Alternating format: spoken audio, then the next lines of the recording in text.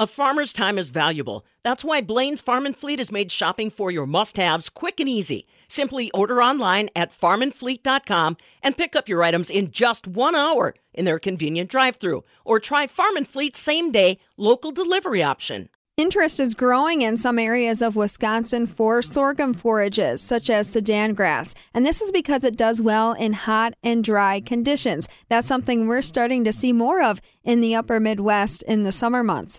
But there are some key things to keep in mind late in the season. These grasses become poisonous for about a week after a frost. I'm Stephanie Hoff for the Midwest Farm Report, and I called on Joanna Newman, an extension forage specialist out of UW River Falls. She has the details. Sorghum plants are tropical summer plants. They're very well adapted to drought conditions. They have in their leaves and stem kind of like a waxy cover that limits the losses of water. We call them the camel of grasses because they're very well adapted to limited rain and very high temperatures. Especially in the Northwest where we have a lot of the sandy soils, and in other areas of Wisconsin as well, because of the changes in climate patterns, we're seeing a lot of use of alternative forages like Sudangrass that are more adapted to drought conditions. These plants do very well in our summers. Well, we usually see it being used mainly beef production. It does really well when we have some of these summers with high temperatures and drought conditions. But in Wisconsin, probably, maybe half of the summers would be with that characteristic of high temperatures in the summer and drought. But there would be times where our summers would be cooler. And then in those cases, the sorghums might not do as well. We always like to make this observation with producers who are trying it for the first time. Another thing that folks should be aware of is that if it does get too cold, let's say a frost, that sorghum Sudan grasses, they can become toxic. Right. One characteristic of the plants in the sorghum group, like sorghum or sorghum Sudan hybrids, is that they can have what is called prussic acid poisoning when the plant freezes. But it's a temporary condition. So if you know that your stand has frozen, what you need to do is have a precautionary measure there not to graze the stand or offer it to animals probably in about a week's time.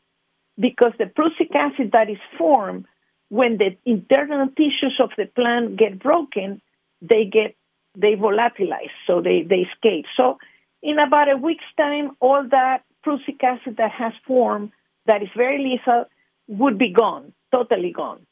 Is there any other scenario where that acid is back in that plant, aside from a frost?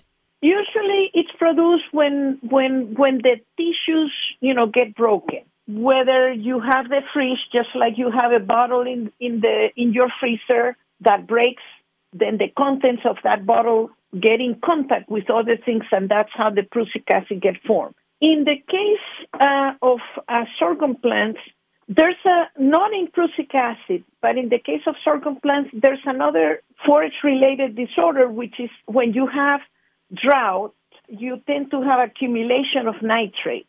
These two, prussic acid and nitrates, are usually go together. But in the case of nitrates in plants, and it's not only in sorghum plants, the issue is when you get the buildup of nitrate, usually to drought, not to freeze, usually drought or cloudy conditions during the summertime, you get accumulations of nitrates.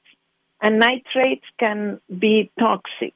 The difference between the nitrate and the prussic acid is that prussic acid disappears with time, but in the case of nitrate, the nitrate, once they're built up, they remain high in the tissue. How do farmers know that they have a problem with either the nitrate or the prussic acid? How can they be proactive in making sure that they're not accidentally poisoning their livestock?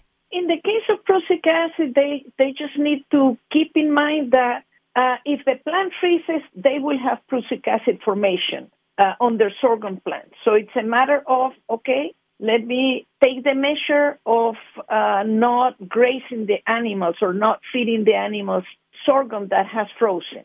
And then just wait a few days. That stand would be perfectly fine for grazing. You need to be careful because sometimes when the sorghum plant freezes, sometimes you get new growth coming in the shoots. And then that new growth might have potential for prussic acid. Prussic acid forms either when the plant freezes out or when the sorghum plant is at an immature stage. Cattle, sheep, and goats are affected by prussic acid poisoning. Horses and swine are not. This is among the information you can find on the Division of Extension website. Just search Sudangrass or prussic acid. For the Midwest Farm Report, I'm Stephanie Hoff.